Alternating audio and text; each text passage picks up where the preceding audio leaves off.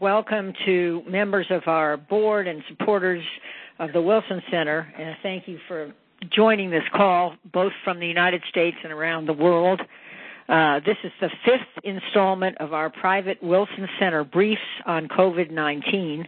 Each week, we're inviting experts to help the extended Wilson family, that's all of you and me, make sense of this pandemic and how different regions are responding to it. We have so many dear friends on the call. I would like to recognize two former board members, Ambassador Joseph Gildenhorn and his family. Joe was our highly respected chair for 11 years, and Ambassador Chuck Cobb. We have the co-chairs of our Global Advisory Council, General David Petraeus and Sir John Scarlett, and we have other members both of the Global Advisory Council and our cabinet, including Marlene Malik, Don McClellan, John Phelan, Ken Slater, Diana Davis Spencer, and I'm sure others that I should be recognizing.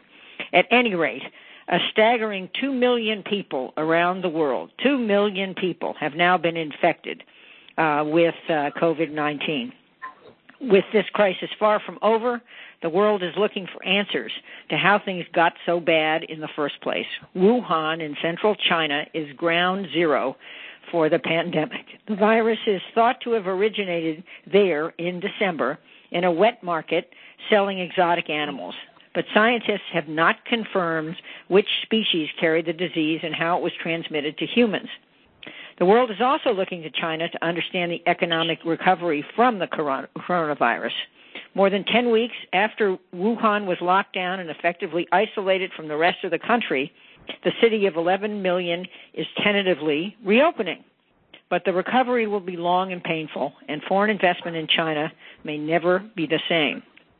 Rather than prompting the U.S. and China to find common ground, sadly, COVID-19 seems to have amplified tension and distrust. Government officials and citizens alike have engaged in vitriol and conspiracy theories about the other side. Hopefully some of you on this call will ask about some of those theories, and I'd be very interested to hear Robert Daly's answers. Add to that ongoing disputes over trade practices, tariffs, and human rights. Where does all this leave the U.S. China relationship? And what will be the consequences of further deterioration? So I've just already scooped my lead. Joining us to help tackle these questions is the one and only Robert Daly, director of the Wilson Center's Kissinger Institute on China and the United States. Robert is no stranger to crises like this. He was the American director of the Johns Hopkins Nanjing Center in eastern China during the SARS epidemic in 2002 to 2003. Robert, why didn't you stop it then? He previously served as a U.S. diplomat in Beijing, as an interpreter for Chinese and U.S. leaders, including Jimmy Carter and Henry Kissinger, the head of China programs at several universities, and he even starred in a Chinese-made soap opera. One of you can ask him about that if you don't know the story. I look forward to hearing Robert's clear-headed, as usual, assessment. And please note that the first portion of this conversation, as always, will be recorded and will be followed by an off-the-record Q&A segment. If you have a question, please email it to Nora Bodner at wilsoncenter.org, and she will identify you and ask your question. Now please join me in welcoming Robert Daly. Well, thank you, Jane, and thanks to all of you for tuning in. It's nice to be able to speak to so many friends of the Wilson Center, so many of whom have also become personal friends over the past few years, and I hope that this finds you and your family members all in good health and weathering this as well as possible. Terrific introduction to the issue from Jane. I would like to get right into the thesis of this call and try to keep it as succinct as possible so that we have more time for discussions. U.S. China Relations, as you know, have become a major focus of the coronavirus, of responses to the pandemic worldwide, and it's an increasingly contentious issue. And in fact, I'm going to argue today that the relationship, which has been on the rocks and getting worse for a number of years, as we've discussed numerous times at Wilson, really has now, I think, not only reached but probably crossed a breaking point. And I'd like to tell you why I think so. It is related to the concept of decoupling that you've all been hearing a lot about. And a lot of decoupling was in place well before the coronavirus hit. As Jane said, we've seen an acceleration in the downward trend in the relationship between the United States and China, but it wasn't coronavirus that began this. So decoupling. We hear the most about supply chain decoupling. Global supply chains have been coming apart very rapidly, especially since the beginning of the trade war. We have seen not only trade war pressures for decoupling, but also from this administration, beginning in 2017, a call for American defense supply chain resilience, initially called for in an executive order in 2017. The Defense Department has completed the analysis that was called for in the executive order. What is involved in ensuring that the American military can supply all of its critical needs domestically? And this entails things like reopening a rare earths industry. And obviously the defense supply chain is very closely related to the commercial supply chain. So in addition to the trade war, that has been a major impetus for supply chain decoupling.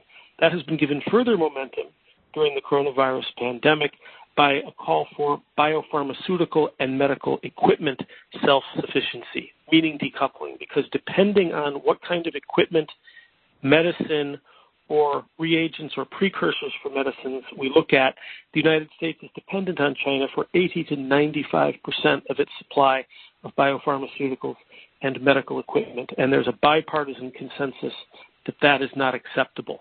These pressures for supply chain decoupling are causing a major rethink about the nature of the American economic system, even within the Republican Party. And I would refer you here to Senator Rubio's November 5th speech at Catholic University, which is on Catholic social doctrine and the dignity of work.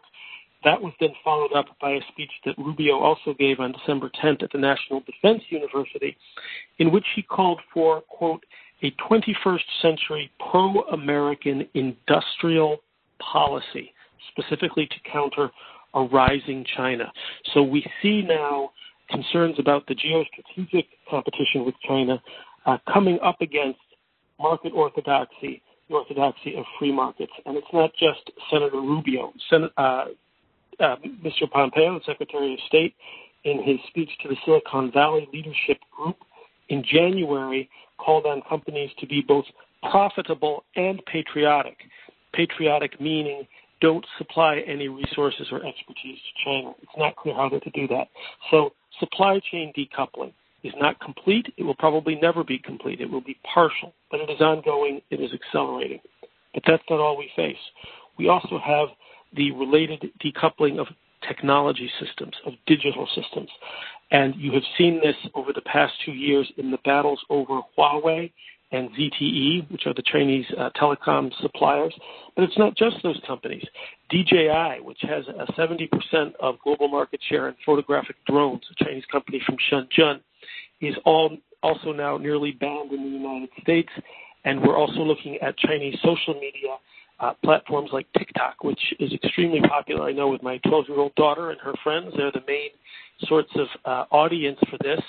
But TikTok is a Chinese company that might be able to collect data on United States citizens, which could be used not only to inform China about the United States, the criticism goes, but it can also provide data to China's AI developers.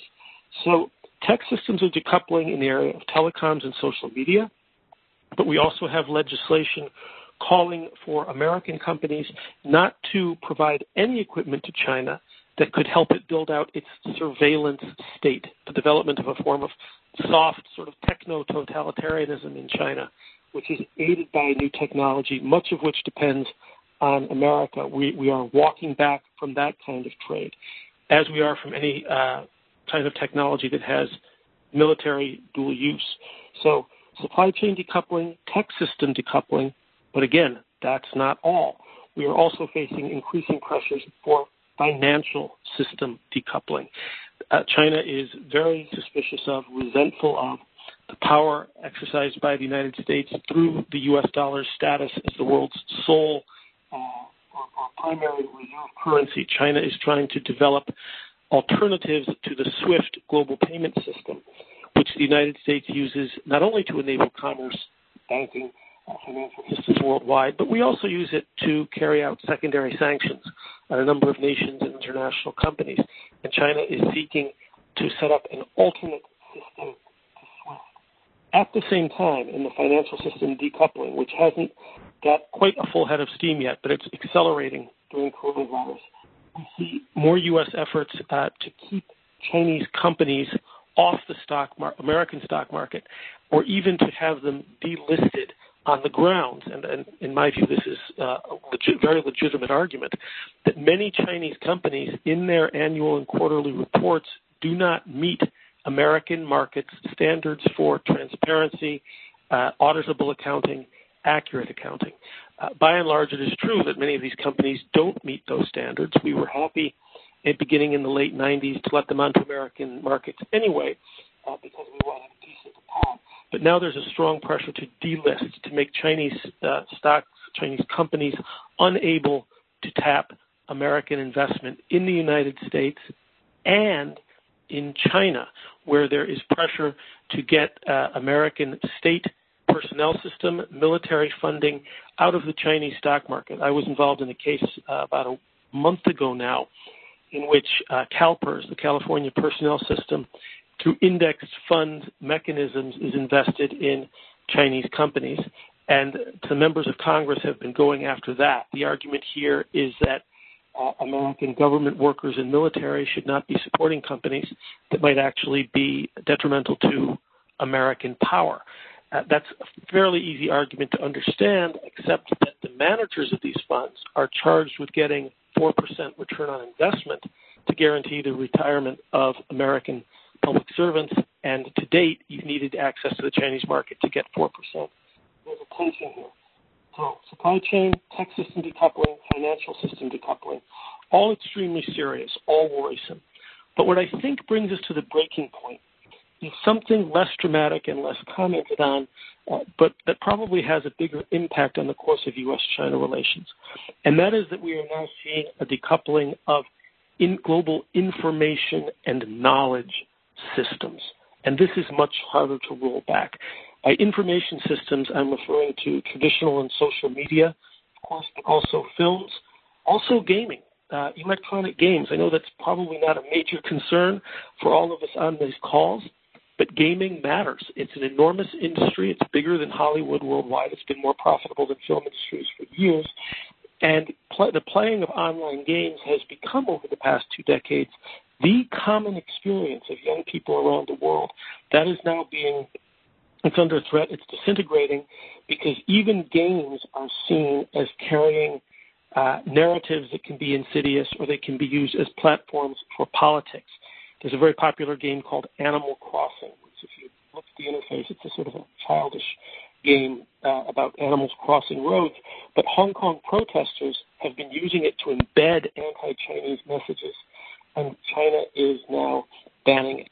The real problem, of course, with the decoupling of information systems is not just gaming and the sorts of narratives that are involved in those, is that it's increasingly, when you look at especially the tit-for-tat expulsions of journalists that we've seen between the United States and China over the past several weeks connected to the coronavirus, the United States and China, the people of these countries, the leaders, the journalists, the students, increasingly approach the world and public policy having learned separate histories because our information systems are decoupled. They bring separate histories, separate moral narratives to public policy. They bring increasingly different sets of contemporary facts to these arguments, and they invoke different authorities in their determination of truth. Now, I know when we talk about different narratives in this way, it can sound very soft and it can sound a little bit abstract. But look where we are even with the coronavirus, what Jane mentioned right at the head of this. A public health crisis is supposed to be something like the alien invasion, which shocks all the nations of Earth into realizing that they have common cause and brings them together. But we actually have different narratives with catastrophic results. For most of the world, the pandemic is about public health, putting it first and doing whatever has to be done to protect public health. But for the Chinese Communist Party, it has been primarily a narrative, both domestically and internationally, about preserving the stability of China and the authority of the Chinese Communist Party. That's what has come first. That's why they covered up the facts and the data early in the pandemic, and why they may still be lying about some of their data. For the United States, it would appear that the primary narrative is one of balance of power in American domestic politics. Again, not public health. So these different informational universes are increasingly dangerous. It's an imperfect analogy, but think of, for example, the red states and blue states in the United States. Red states with Fox, blue states with MSNBC. Let's say we're dealing in broad strokes, but you all know how divisive American politics has become, how difficult it is to have conversations across that divide. Now imagine that the red and blue states also have separate territories, long standing armies, and both of them want their system and their values to prevail. How do we think that would go here in the United States? Between the United States and China, the two superpowers, it's an even larger problem, and the information decoupling matters. And we see real-world instances of this. There's a Wuhan author, a woman named Fang Fang, who was very popular in China. She was one of the people who quite heroically kept a journal of her experience of the epidemic. She has now been attacked in China, is being vilified, not because the Chinese disagree with what she's saying, but because her critique has been published in America and the West, and it is making China look bad to foreigners. So she's being attacked not on the facts, but her narrative is being rejected because it's accepted in the United States. We had another instance of this sort just last week in which the White House criticized the Voice of America for a factual report on the city of Wuhan, the city of 11 million that Jane mentioned at the outset, now reopening. They're coming out of lockdown. They've opened. An important story for the entire world. It's a bit of a milestone in the pandemic. VOA did a factual report in which it used B-roll footage of celebratory lights coming on the Wuhan skyline. And the White House attacked the Voice of America for spreading Chinese communist propaganda, not because the facts were wrong, the facts were indisputable, but because it was thought that it made China look good. These separate narratives based on the decoupling of information systems are also changing our diplomacy. Chinese diplomats have become newly aggressive. The United States State Department has set up something called the Global Engagement Center, and this is a heavily funded part of the State Department in the public diplomacy side, which is not telling America's story, but wants to make sure that in every major embassy we have American diplomats who know China, who can warn local policymakers, publics, and influencers about nefarious Chinese goals. So public diplomacy is about undermining each other's narratives now, rather than, in our case, presenting the American point of view. And then lastly, we see the decoupling of knowledge systems as well. And here I mean universities, laboratories, multinational organizations charged with defining and upholding standards are increasingly decoupling as well. We see increased calls in the United States to ban Chinese scholars from certain disciplines, especially in STEM fields. Chinese universities, of course, have never been fully open to American universities. And because of the distrust on the tech issue, increasingly our universities can't work together. And with the decoupling of information and knowledge systems, I would argue, the reason this matters more than the decoupling of financial systems, tech, and supply chains, serious as those are, they can be turned around. They're easier to reverse than the cognitive decoupling that we see happening, which I think is resulting already in a very dangerous form of mutual alienation. These separate information and knowledge systems lead to echo chambers in both countries, where we're talking to ourselves, usually with increasing anger. Again, think of the red state, blue state analogy, without criticism and without feedback from the other countries. We are stymieing the growth of knowledge and setting the world's top scholars, Chinese and American, and innovators who could be working together, we're setting them against each other. And then, of course, separate information and knowledge systems, separate histories, separate moral concepts, separate authorities, tends to lead to the dehumanization of the other. which makes violence that much easier to contemplate, even as we are re-embracing a doctrine of mutual assured destruction. There's considerable anger now between ordinary Chinese and American citizens against the other country, and it's growing. And then, as we've seen in the past 2 days, this kind of distrust and alienation also makes multinational action far more difficult and in some cases impossible. What would it really mean if we had separate rival World Health Organizations with different standards, different facts, different practices? So on this grim note, I will end for now. I think that we are in for decades of mutual alienation between the United States and China. The question is whether that constitutes something like a Cold War standoff. I and most of my colleagues at the Wilson Center have been extremely hesitant to use the Cold War analogy. I remain hesitant because I think that there are numerous ways in which it's misleading, but it's getting tougher to resist that kind of conclusion, and I think that this will get worse, not better, before we come out of the pandemic. Thank you. Robert, thank you. I think everyone on this call, certainly including me, has her mouth open, gasping at the starkness of your description of current events. I'm recalling, maybe I'm hallucinating, which is certainly possible, but I'm recalling just a year plus ago when we honored Henry Kissinger, the namesake of the Kissinger Institute on China and the U.S., and he gave a brilliant he was let me try this again. He was interviewed brilliantly by Stape Roy about where are U.S. China relations going in the next 10 years, and he basically said the goal is to find common ground and work on our differences, but find common ground. And we all know that the name of the institute bearing his name is the Kissinger Institute on China and the U.S., not the other way around, the goal being, again, to explain China to the U.S.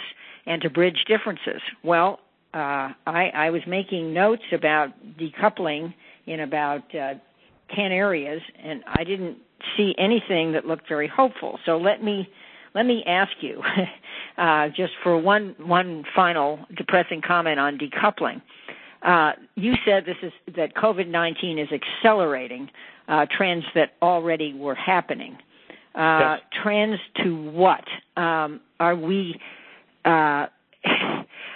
Maybe we're building separate systems, but in the end, I heard someone for the first time describe the U.S. as a declining power. Should we see this in win-lose terms? Is China about to eclipse us, and will it win out in these 5 or 10 areas that you've listed? Well, I don't mean to turn this into a Wilson Center self-advertisement, but Abe Denmark, who heads the Asia program, and I did what we call a Now dialogue for the Wilson Center that was, I think, just was made available yesterday or the day before with John Maluski, which was entirely about the topic that Jane just asked about. So I was actually pretty happy with that. I'd refer you to that. Abe and I are both very pessimistic about China's ability to step in to exercise anything like the kind of leadership that the United States has exercised. I think that he and I both see this as a story more about American absence and about an American abandonment of the field than about a China that is really ready to come on and take the mantle of global leadership.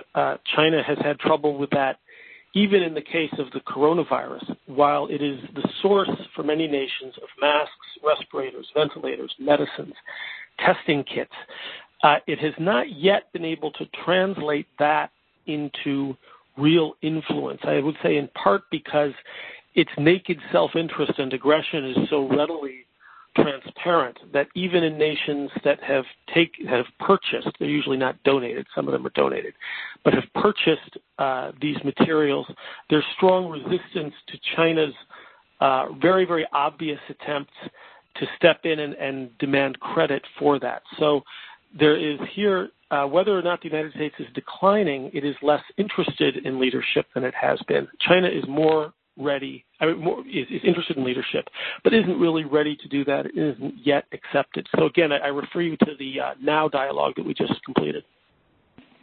So it sounds more like a lose-lose rather than a win-lose. We're losing power because we're not asserting leadership, and China is not really gaining power because it's not capable in certain respects. And that leads me to my second question about the Belt and Road Initiative that everyone is familiar with, which was hailed a couple of years ago as a brilliant stroke by China to build infrastructure around the world and to have many nations of the world indebted to China. Well, okay. Now that China's GDP is declining, in fact, world GDP is declining, how does BRI look? Is it a prescient diplomatic investment, or is it a debt crisis waiting to happen? Well, what China calls BRI, basically this refers to China's overseas infrastructure lending programs. Lending for infrastructure includes digital infrastructure as well as ports and roads and rails.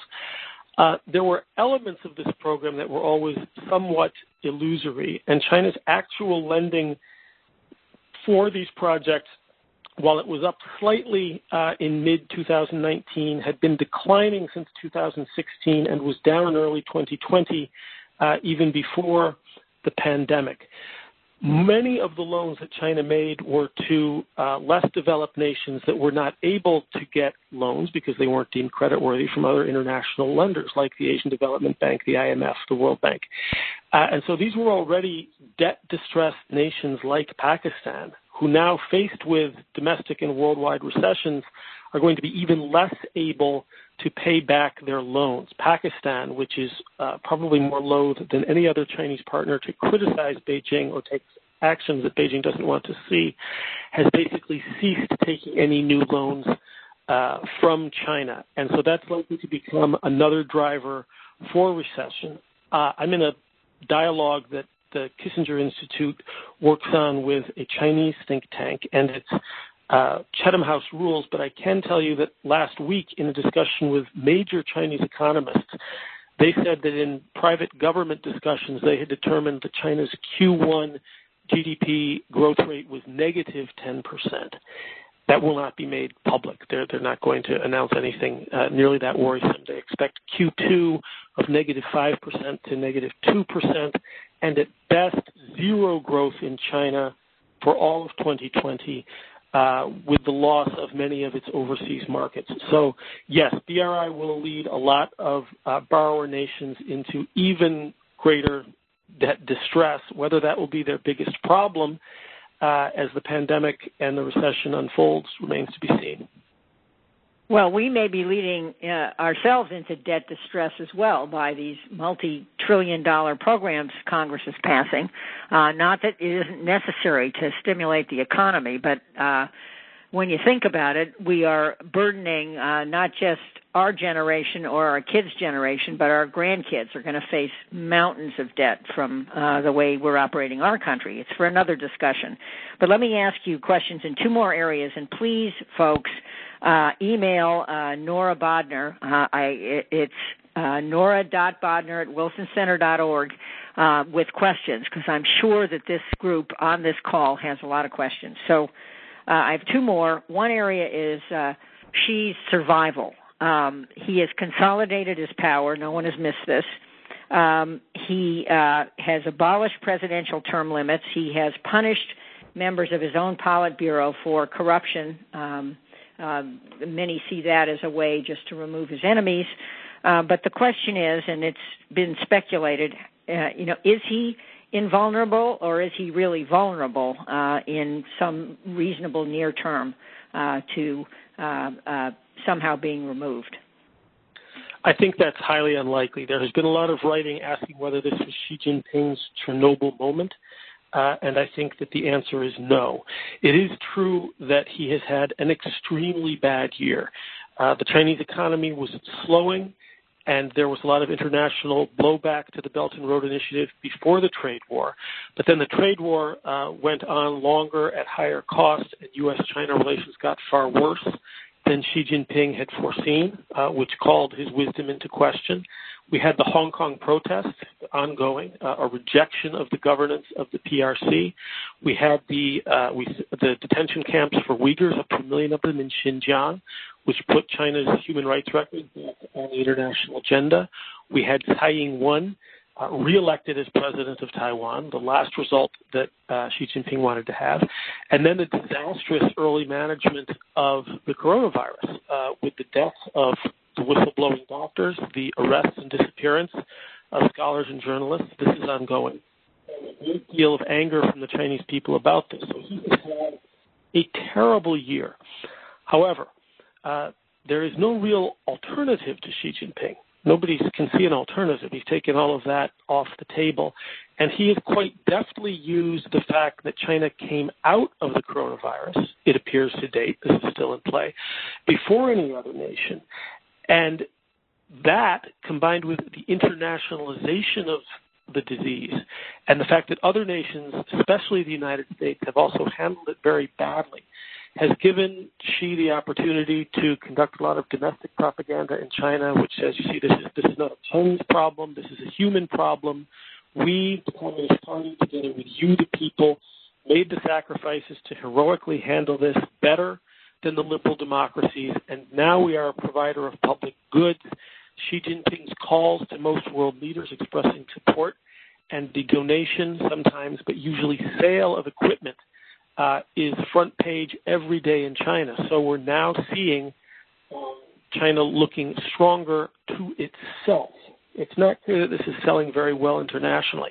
And you may recall, Jane, I can't remember what the event was, but it was early in the coronavirus in our auditorium. This came up, and the question was raised, and I said then that this could all end in Hail Xi Jinping.